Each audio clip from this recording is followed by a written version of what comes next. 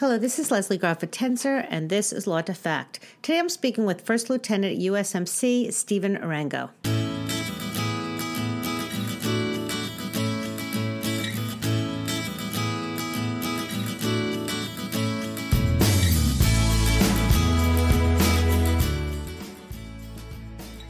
Today I'm speaking with First Lieutenant USMC Stephen Arango, currently a federal law clerk for the United States District Judge Fernando Rodriguez Jr. I loved our conversation, and I left learning about JAG Corps and what it's like to be a law student with a military background.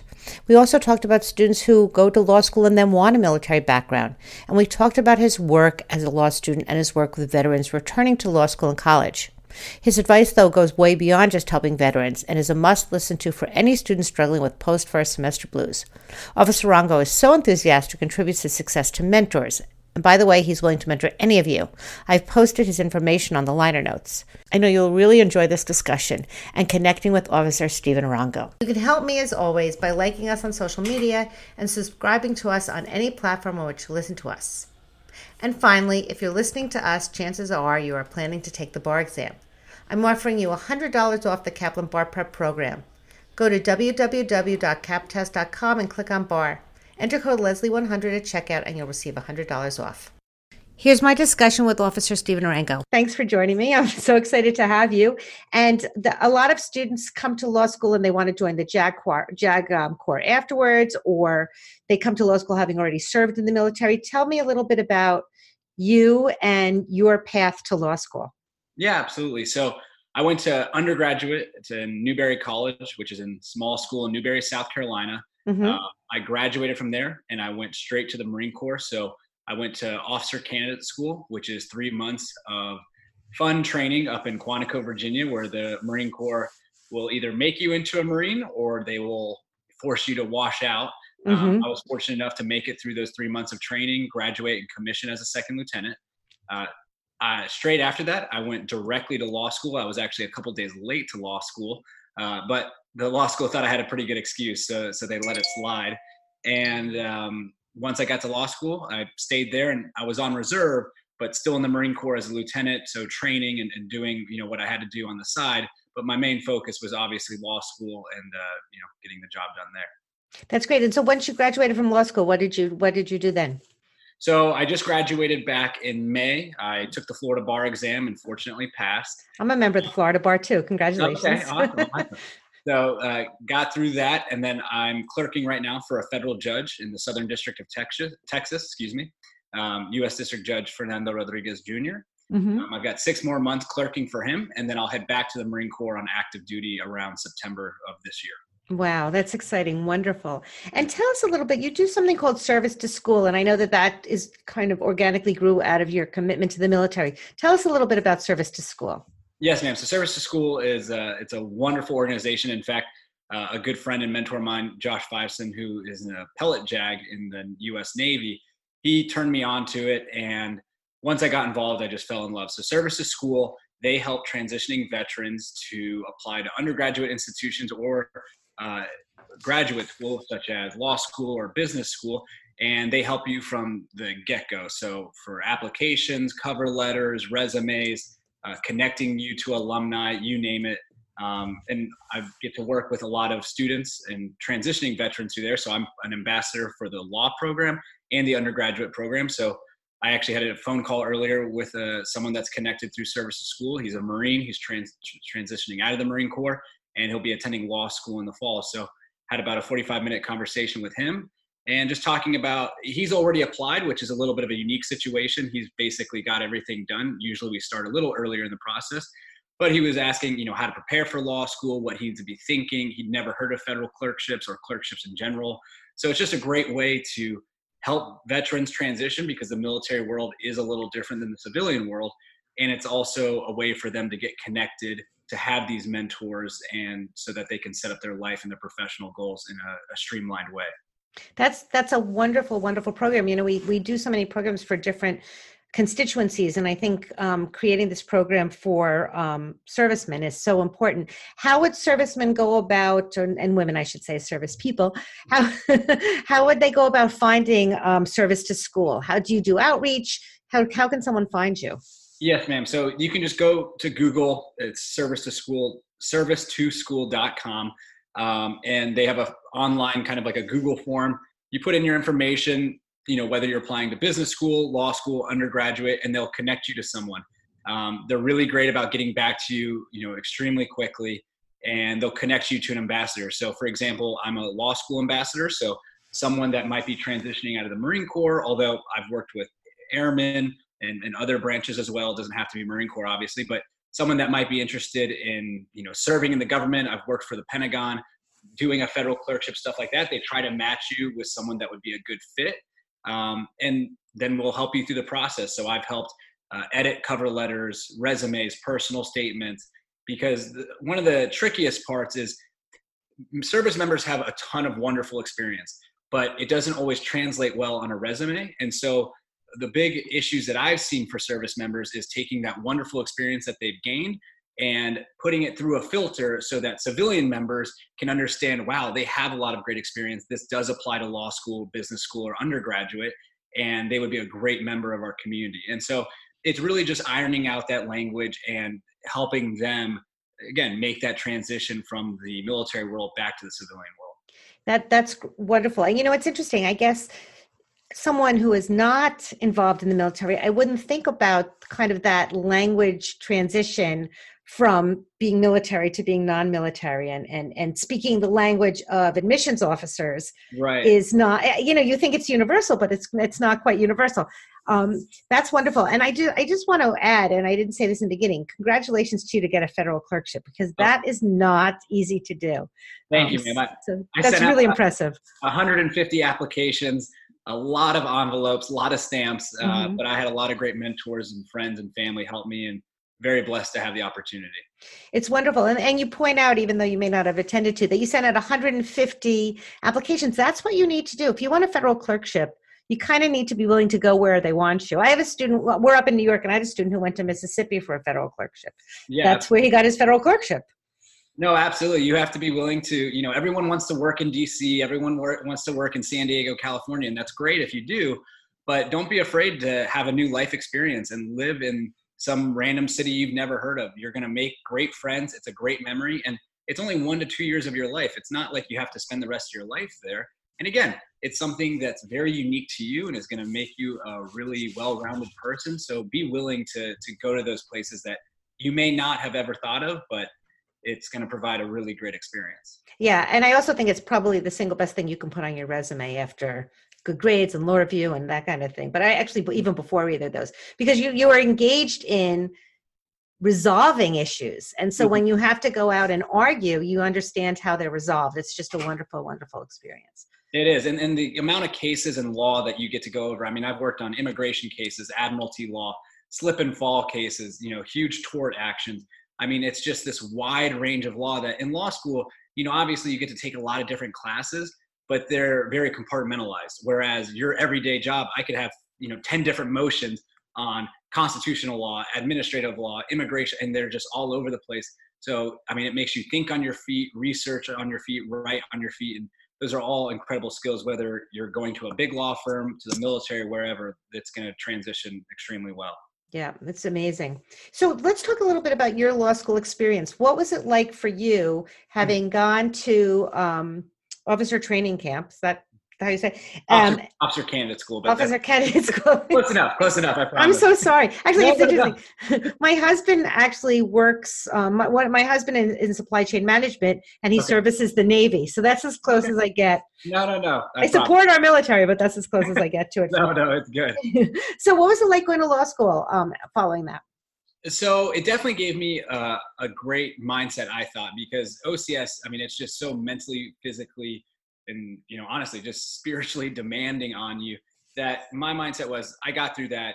I'm a Marine now. I can do anything. And it definitely set me up to have the discipline, the communication, and leadership skills to get by in law school. I think the biggest struggle for people going to law school, especially for people that have never been to professional school or coming straight out of undergrad, is the discipline.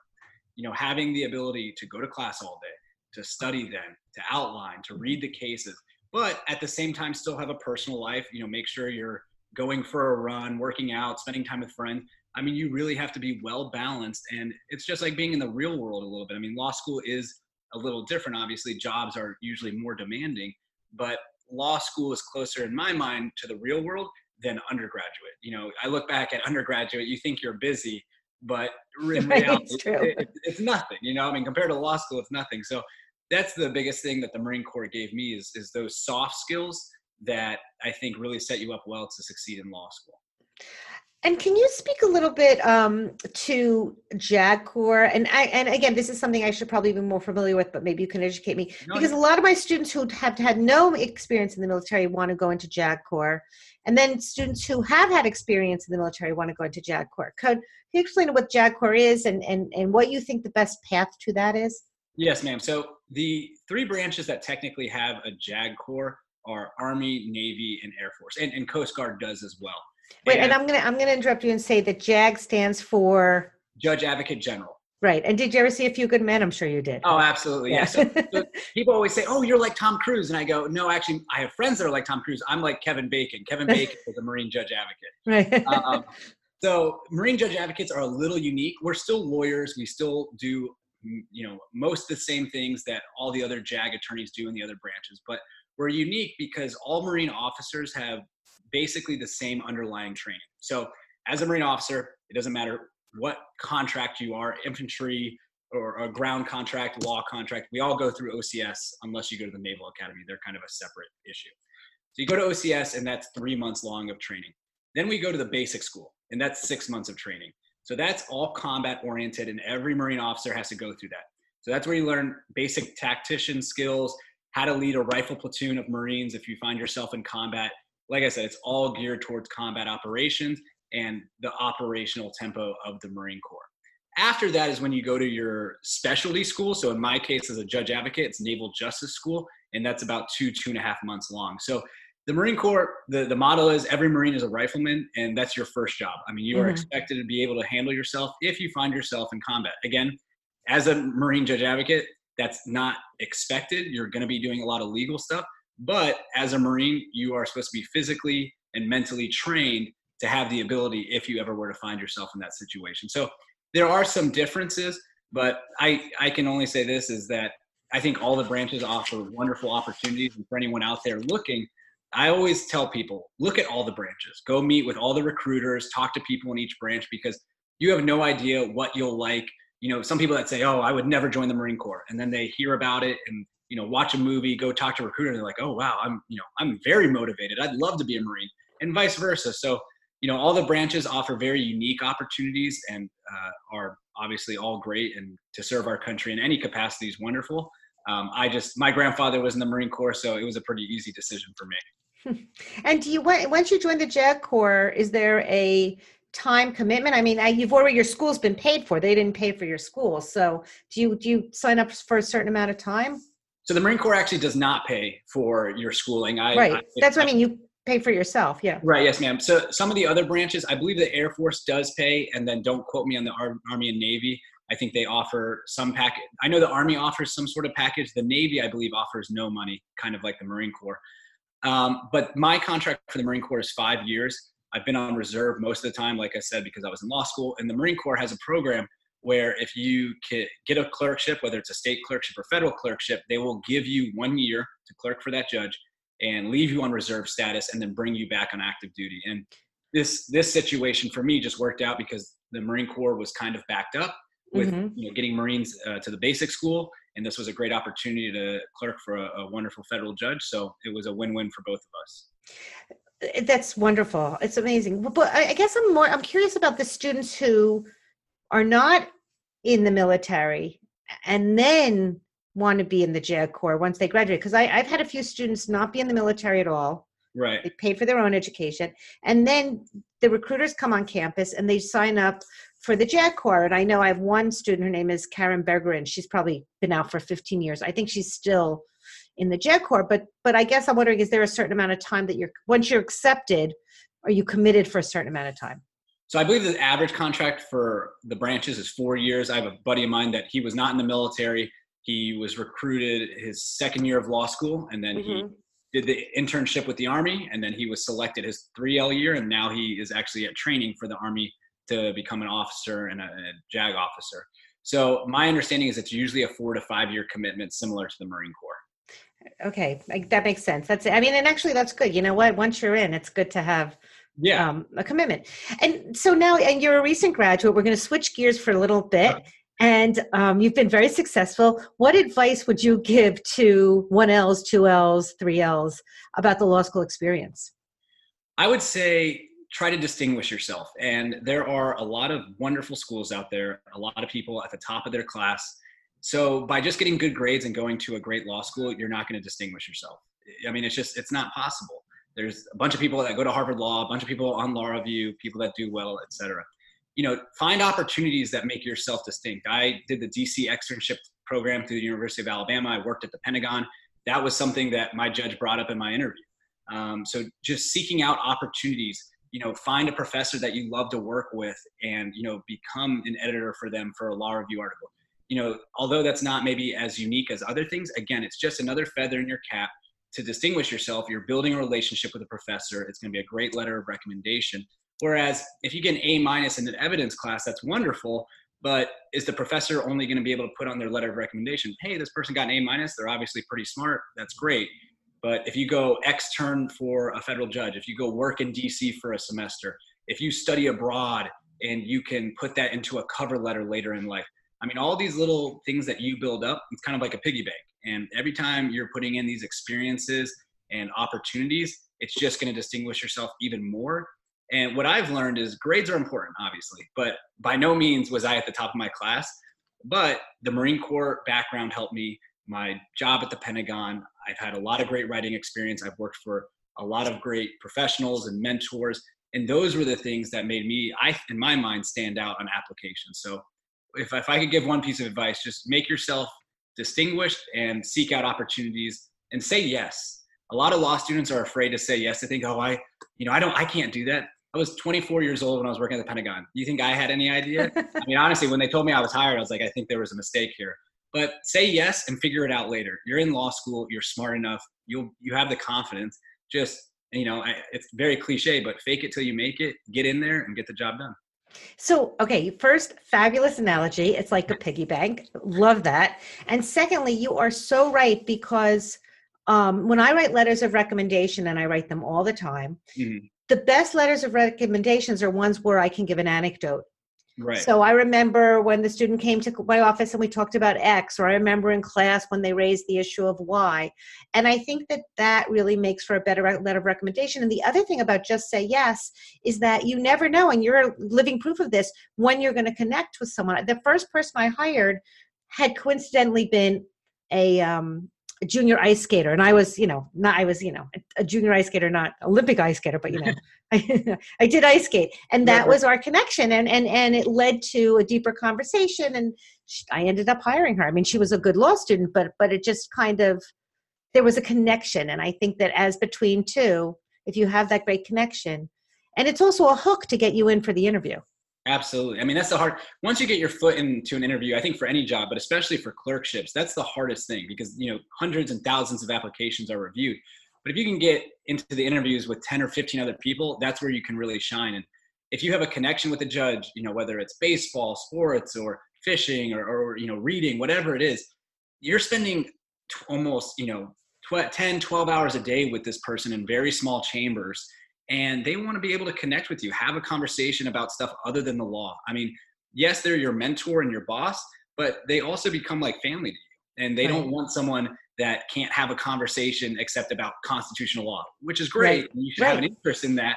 But it's okay to put your guard down and talk about the Yankees game or talk about a new book you bought. And so they really want to have a connection with that person. And those people are out there. Obviously, you can be smart, but you can also still be personable. It's not, one or the other type deal. Right. I agree fully. I always tell everyone just, read at least the headlines of the newspaper every day. Now, right. not just, not the politics, but, the human interest stuff. Just it'll give you something to always talk about. Absolutely. No, it's a way, again, to just connect with people and stay informed. Right. What other advice do you have for law students? Anything else? Oh, gosh. If you're in law school, I would say take advantage of, and I guess I already alluded to this, but take advantage of the opportunities that law school gives you. You have all these office hours offered by professors. You have professors that have done incredible things that are great mentors. And I feel like one thing I noticed is that law students are very, I can't think of the right word, but they like to do things on their own. And there's nothing wrong with that. You should be a self-starter. You should study, if you study on your own, that's fine. If you work hard by yourself, that's great. But it also takes teamwork to succeed in this world. It really does. And your professors are teammates. They want to help you. They have worked at big law firms. They have clerked for federal judges. They have worked in DC or whatever it is you want to do. And if they haven't, your alumni services or your professors will find someone. And I can't tell you, when I was applying to clerk for a federal judge, I had professors calling people, reaching out to them, texting me, texting others, because they knew me and they wanted to help me. So build those relationships with your professors, one, because they're wonderful people, but also a secondary benefit, again, is later in life, whether it's when you graduate or 20 years down the road, if you keep up those relationships, and it's okay to reach out and ask for help. You don't have to do it all on your own. So just be okay with asking others for help, and don't worry, you'll be able to repay it tenfold at some point in your life. Exactly. That's a very good point. And it, it does take a village, and you should ask for help. I'm always amazed when students, we have something at our school called Dean Scholars, and the Dean Scholars are kind of student teaching assistants. Mm-hmm. And someone asked me about a Dean Scholar. I said, ask me the question. I'm paid a lot of money, and it's not just to be in front of you 2 hours twice a week. Right. I have another question that's going to put you on the spot. Last question. Okay. If you were to do something differently in law school, what would you do differently? I think 1L year, I would have done more outlining on my own. I think I relied on other people's outlines because I thought I can merge my notes and do that. I think that there is value in outlining your own. And that's just something I learned, I think, a little bit later in my career. And if that's you, that's okay. Make those adjustments. We're always learning. But yeah, I think that outlining your own, taking your own notes, which I did, but really focusing on that, because part of the process of outlining, you're going to be learning as well. So that would be the one thing I think I would change. I agree. I mean, the outlining to me is the learning. So right. I think that's a really good point. Wonderful. This is terrific. Anything else you want to add? I think that's it. Thank you so much for having me. Oh, I'm thrilled to speak with you. You are a role model, and you're terrific. Can students reach out to you by email if they want to have a little advice? Please. And I've got a personal website, StephenArango.com. They can contact me there. I'm always happy to help people. I would not be where I am today without a bunch of mentors. So you never bother me, I promise, and always happy to help. Terrific. And we'll put that on our website. Thank you again, Stephen, for joining us. Thank you, ma'am. You have a good night. You too. So that's my discussion with Officer Stephen Arango. Hope you enjoyed it. I really do suggest that you reach out to him. He is terrific. And check out his bio. There's a link to it on our website. Once again, a reminder, if you're listening to this, chances are you're thinking about taking a bar review course. Kaplan will give you $100 off their bar prep class. Go to captest.com and plug in the code Leslie100. And again, as always, please like us or subscribe to us. That feedback always helps. That's it for this week. See you next week on Law to Fact.